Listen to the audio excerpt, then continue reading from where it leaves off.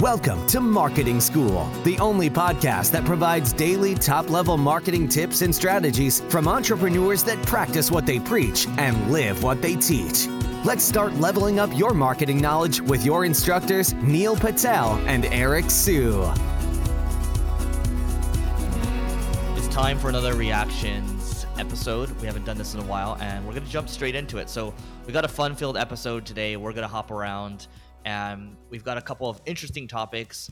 The first one we're just going to kick it off with is how Google is really getting into the game now with Bard. They've basically released it to the public. The waiting list is gone, and I'm going to set the stage real quick, Neil. I'm going to share my screen for those of you that are watching on YouTube for you to see just how interesting this is, and we're going to talk about what kind of implications there are for not just SEO, but marketing in general. So I am sharing my screen now, and this tweet is from a guy named It's Paul AI, so Paul.ai. And so the headline here is Google has just updated its free competitor Bard. So we know Bard's been around for a while, but it's kind of been inferior. They kind of stumbled out of the gate, and now they just had a big AI event this week, Google. And you can see the headline here also is, the subheadline is, here are 8 things impossible on ChatGPT, but that Bard can do for free.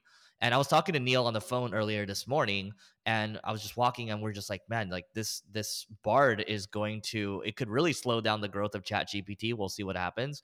But first and foremost, it's completely free to use. Okay, if you go to bard.google.com, you can use it. If you're on a free Google account, you can use it. But if you're in a Google workspace like we are, you just need to make sure you enable it as an admin.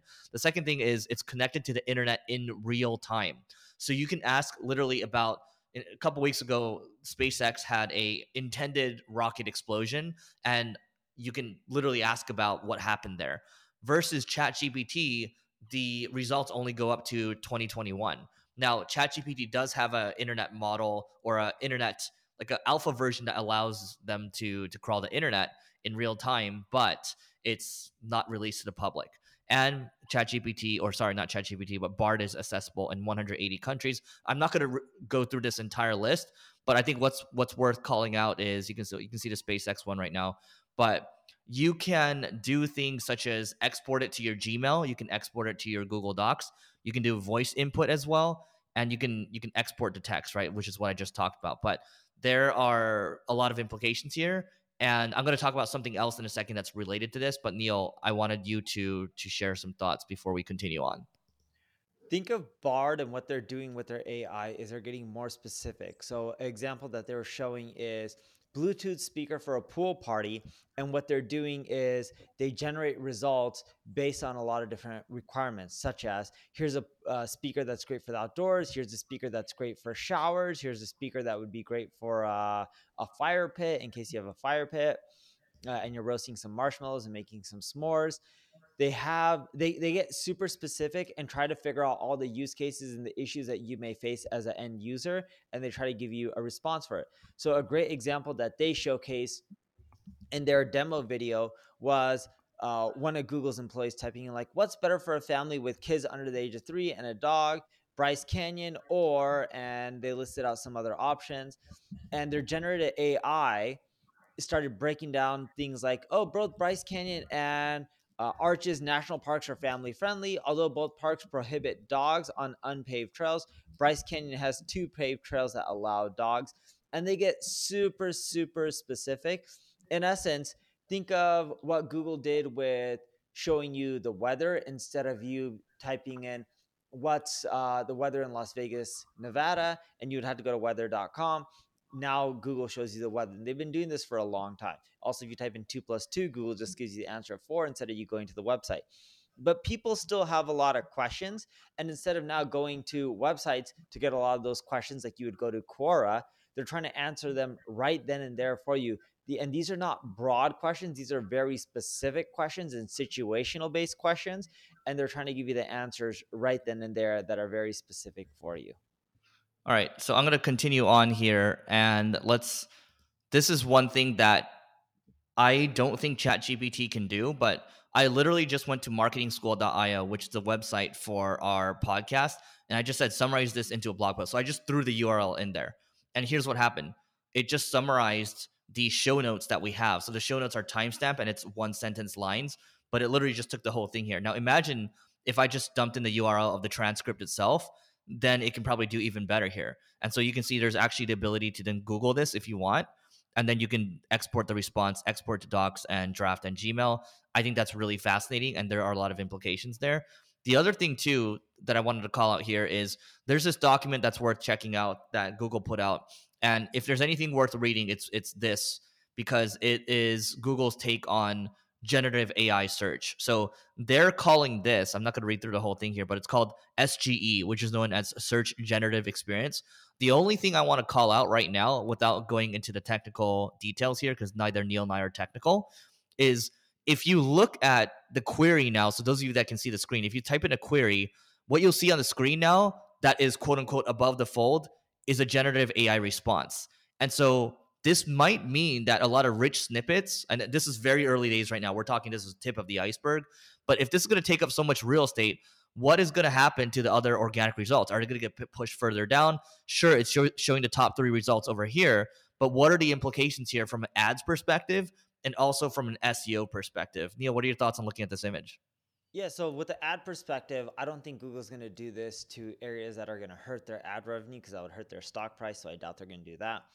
From an SEO standpoint, it should end up decreasing the traffic going to websites, but they've also already made a lot of other changes that decrease the traffic going to other websites. On the counter argument, I would say this improves the overall experience of using Google. So this should increase the amount of traffic that Google is generating themselves.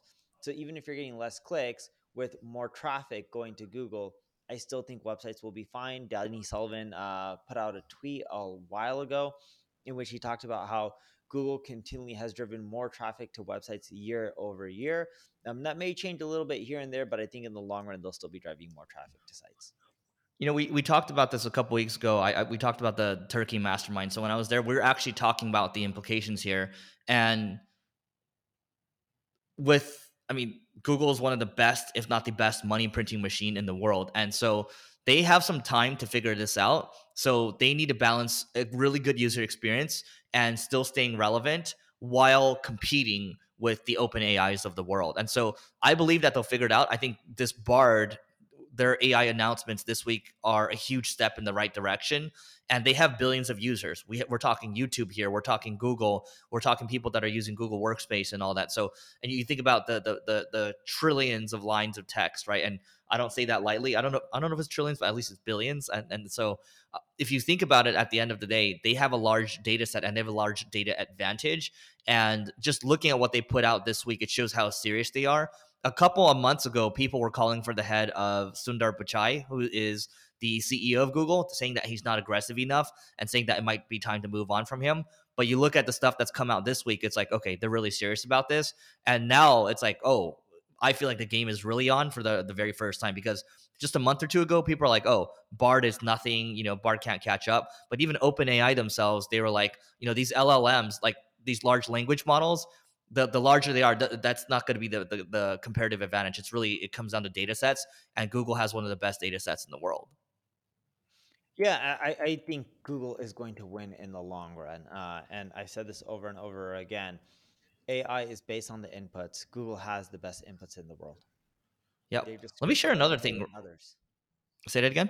They've just scraped the web more than others. Yep. So, they are the ultimate web scraper, right? So that's how they started. So it's funny because they were the ultimate web scraper, and then OpenAI was scraping their their results. Yeah.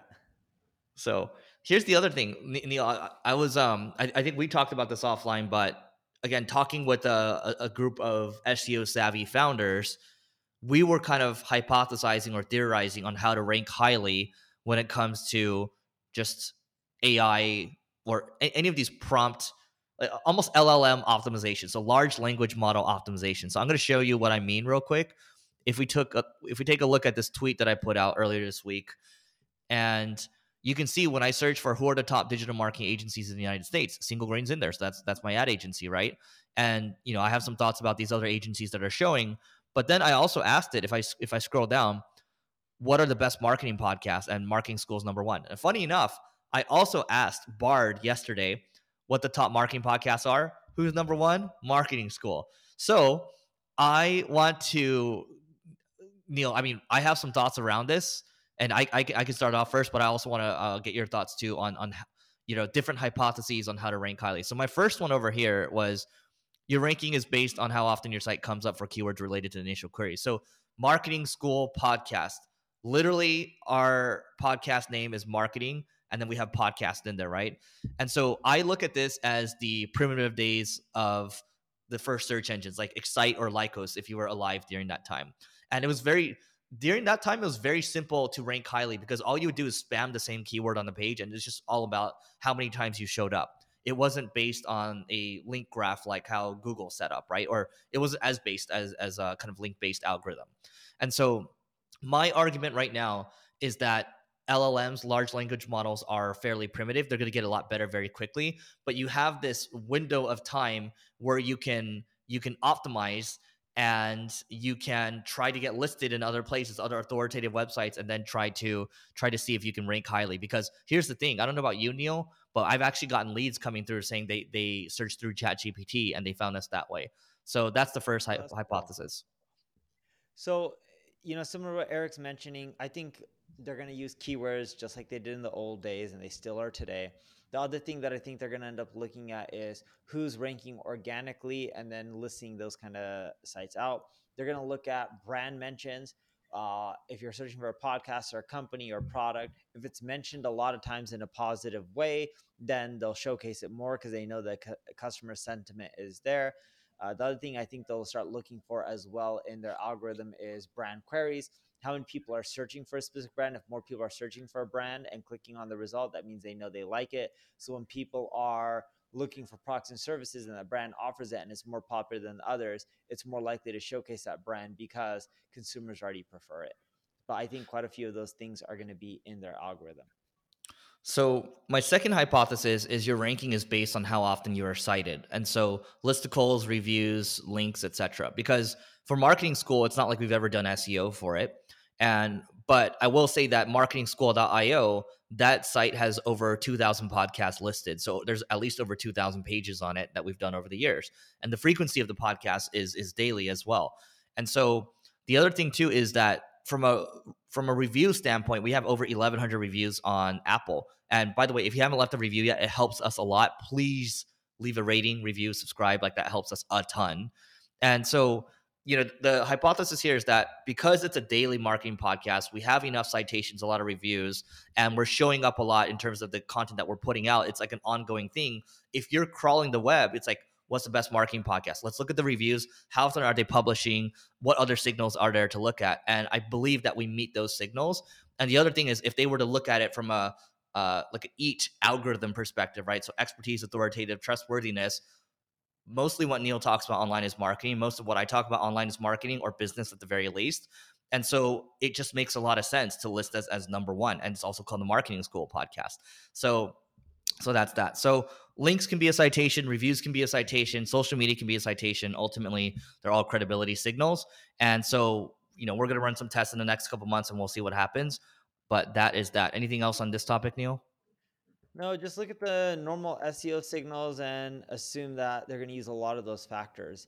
Google's been working on this a while, but they've been working on their algorithm much, much more frequently. And just like how you would optimize your site to rank at the top of Google, a lot of those signals are going to be used in Bard. And the reason being is they know that their algorithm does a really good job of showcasing the best results. Chances are those are the pages that also have the answers to the queries that people are looking for. All right. So let's jump to our next topic. So, Neil, you wanna set this one up. So Tucker Carlson, do you want to set up kind of what's happening here? So Tucker Carlson got fired from Fox, I believe it is, that he Uh-huh. was on. And he ended up stating that he was going to start doing his own show. He was going to do that by going live on Twitter. So you can still watch Tucker Carlson when he goes live on Twitter, and that'll be his own version of a TV show. It's kind of crazy to think about, right? Instead of having a built in audience like going through Fox, the last time I checked, he had millions and millions. I forgot the exact number of Twitter followers are. I'm looking it up, but it was more than a few million. It was actually quite a bit. And let's see, the number of followers that he has based on Twitter is 7.4 million.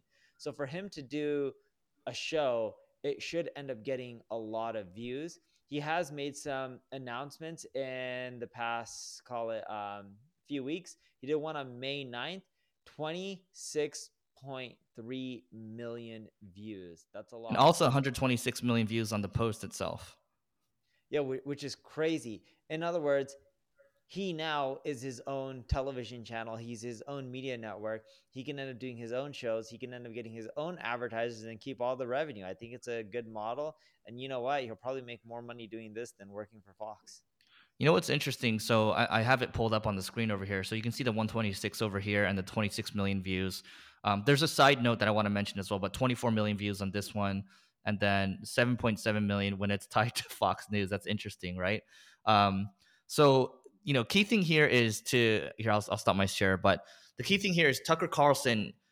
It's actually a blessing in disguise that he got fired because he already has the audience, he has the distribution, and he actually got offered $100 million contract from Valuetainment, which is run by Patrick Bet David. So he's got, he's got his main business, but he also has like a network of podcasts, and he wanted to give Tucker Carlson his own show. I thought that was a strong move to basically put it out on Twitter and say, hey, we're going to offer you $100 million. We'd love you to come over to Valuetainment. But Tucker Carlson is like, F that. You know what? I'm going to do it my own way.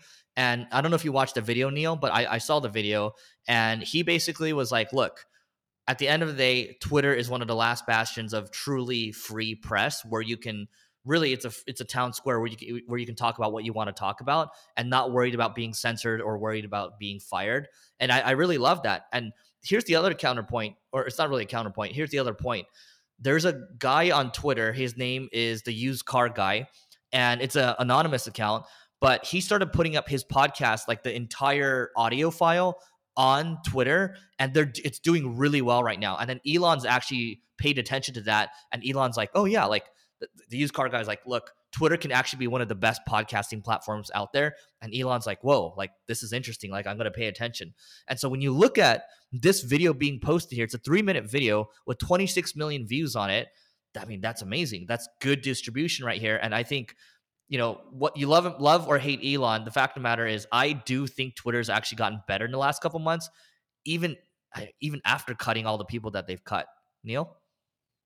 Yeah. So look, if you want to create your own audience, you should, and you can do it through social media. You can do it through your blog, cross promote, and use it to promote whatever you're doing. If you look at what Tucker Carlson is going to do, he's going to end up creating a massive business. You don't need to be on television to do well. You can end up creating your own community, your own network without any of these other players. Just leverage the platforms that are at your fingertips.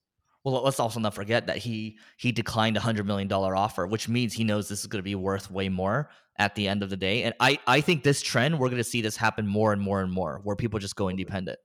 The real question is what was the real $100 million offer? One, do they have $100 million? I don't know that company. I'm not saying they don't. Well, Two, I mean, is it was paid over like 5 years. there you go. I was about to say number two was, is it 100 million up front or is it 100 million over 10, 20 years? So, but yeah, 100 million over 5 years isn't bad, but he probably can make more money on his own. Yep. I mean, he probably doesn't care for the money either. I mean, he's got, you know what's interesting? I was talking to my friend over F1 weekend, and we were having dinner, and he's like, Eric, there's 3 forms of power. One is capital power, the second one is political power, and the third one is cultural power. And I kind of think he has Tucker Carlson. This guy has a little bit of cultural power, and almost like he can influence politics a little bit as well. And I mean, it's not like he's a billionaire or anything, but he's got capital where he doesn't really need to worry about like $100 million offer, and he can just worry about focusing on the long term. So when you have those levels of power, it goes a long way. And I thought that was interesting. Neil? And speaking of why this is working, which brings us to the next topic, podcasts have reached 50% penetration in U.S. households. That's kind of crazy to think about how many people are listening to podcasts. This is also the reason on why people like Tucker Carlson can just go independent and they don't really need anyone, because U.S. households, and it's not just in the U.S., you're seeing it in China, you're seeing it in India, you're seeing it in Brazil, you're seeing it all over the world, in which people are consuming content through audio and video all on their own, and they don't need it through their television sets anymore. Yeah, I'm actually going to share the graph over here, those of you that can see this. So this one was done by Edison. So every year, Edison Infinite Dial does a podcast study, and I highly encourage everyone to read it. I actually didn't read last year's so far, but monthly podcast listenership is expected to grow by double digits in the next 5 years, with an estimated 60% of Americans listening to podcasts at least once a month. So you can see in 2019, it was about 32%. And then 43% in 2021, so they skipped 2020, pandemic year, 52% in 2023, and then estimated 2025, 58%. And so when you do the math on this is on 330 million people. It's a very significant number. Now you can say that podcasts have hit escape velocity, and it's going to just continue to grow. And I think what's really special about podcasting is those of you that are listening to us right now, and those of you that have continued to listen to us over the years, and we really appreciate that, you've actually gotten to understand our quirks and how we are. And so some people, like Neil and I, like, we're in this, right? But some people, like, they really enjoy the banter that we have. They're like, oh, you guys are like a husband and wife team, right? And sometimes you guys bicker. Sometimes, I'm the husband. Sometimes Neil's the husband, right? And we enjoy it. And so you get to know our personalities. Neil might share some stories. I might share some stories. And it's a very personal type of thing, and the retention levels are way higher than any other format. And so the key takeaway from me here is that continue to think about how you can repurpose your content. If you're good at YouTube, how can you repurpose it over to podcast? And to me, podcasts are like the ultimate hack, because I can meet people that I otherwise never would have met. I've become friends with some of my closest friends because of podcasting. Neil and I have really interacted a lot more in the last 6 or 7 years because of podcasting. I remember when we first started, Neil, you're like, oh, we're going to hang out a lot more. And I actually didn't really think much of that, but that's what happened. So Cool. Let's move on to the next topic. I don't even know what this is. here. So let me give some background here. Maybe I'll get canceled for saying this, but I read I think it was like a Twitter trending topic yesterday, but it said Shelon Musk. I was like, what is that? So Shelon Musk. So here's the deal. Twitter has landed a new CEO. Her name is Linda Yasarino. Hopefully I'm not butchering that name, but she just stepped down as a chairman of global advertising and partnerships at NBC Universal. And let me give some little background on this person. So Elon has said, hey, I'm stepping down as CEO. That's always been the intention. She's going to come on in the next couple of weeks. So this woman, she had a team of over 2,000 sales and partnership employees, which is actually bigger than Twitter's size right now. And she's going to have to rebuild that sales and partnerships team, because the ad revenues from Twitter have cratered. I believe the product's gotten better, but a lot of people have gotten away from it. So the good news for her is that we talk about relationships with celebrities. She's got those. Relationships with media companies. She's got those. She's not necessarily a polarizing figure like Elon is. And I think the fact that she is, it's a nice change up from this strong kind of guy that's like out there talking all the time, right, to this woman who I've actually it seems like she's got a nice pedigree. So I think it's a good hire on paper. Curious to get your thoughts, Neil.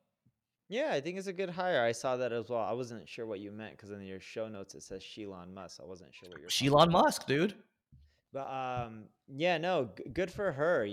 She has that's what he needs help with. I think Elon himself loves solving hard problems. He's a good product person. He needs someone who's well connected in the ad industry who can bring revenue.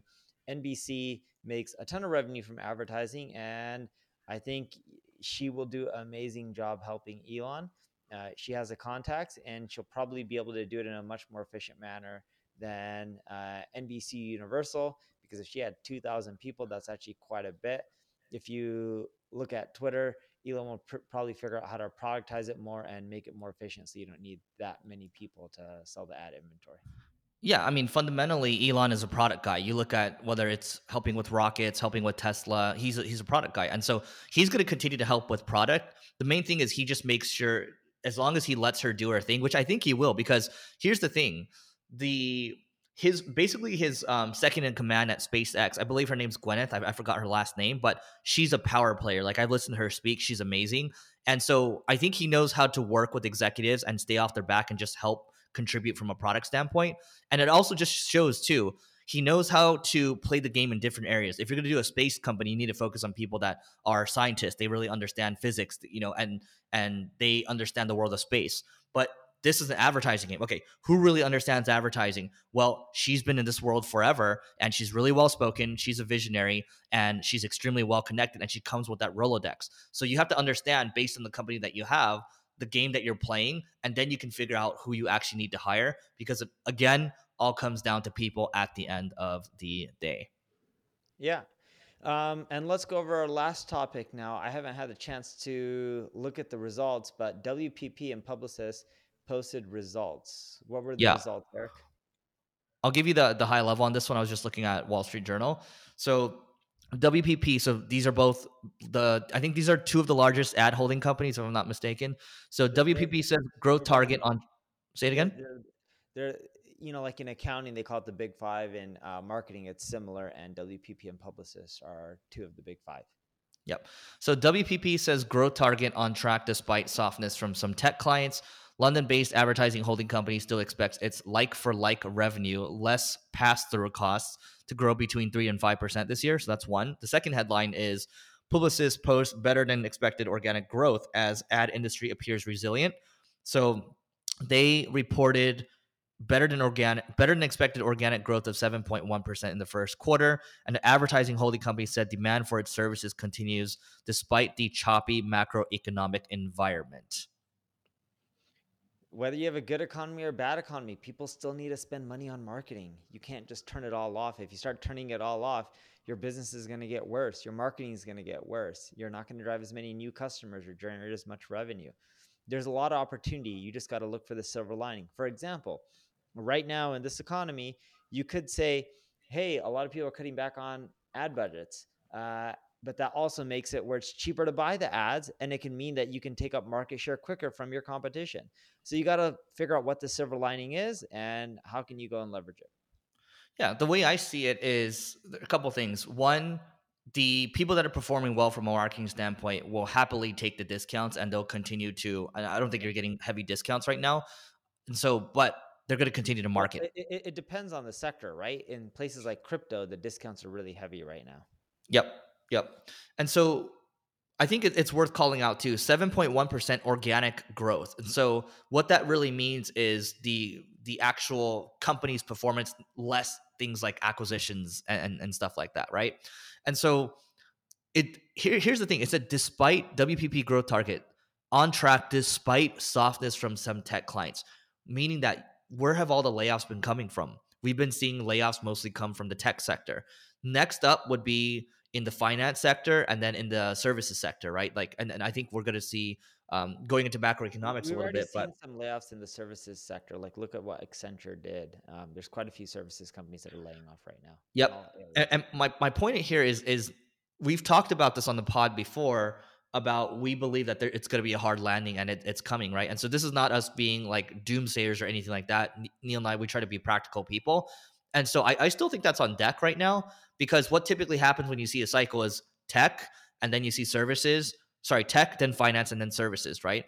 But the fact that we're not seeing this decline quite yet, even with the ad agencies, I do expect a decline to happen. So I think we're still going through this cycle at the moment, and I still think we have another year or two. What are your thoughts in general? Have you changed your stance, or still the same? I think we'll start seeing things recover sometime in 2024. I'm not an economist, so don't take my word for it, and Neither of us are. don't make a bet based on what I'm saying.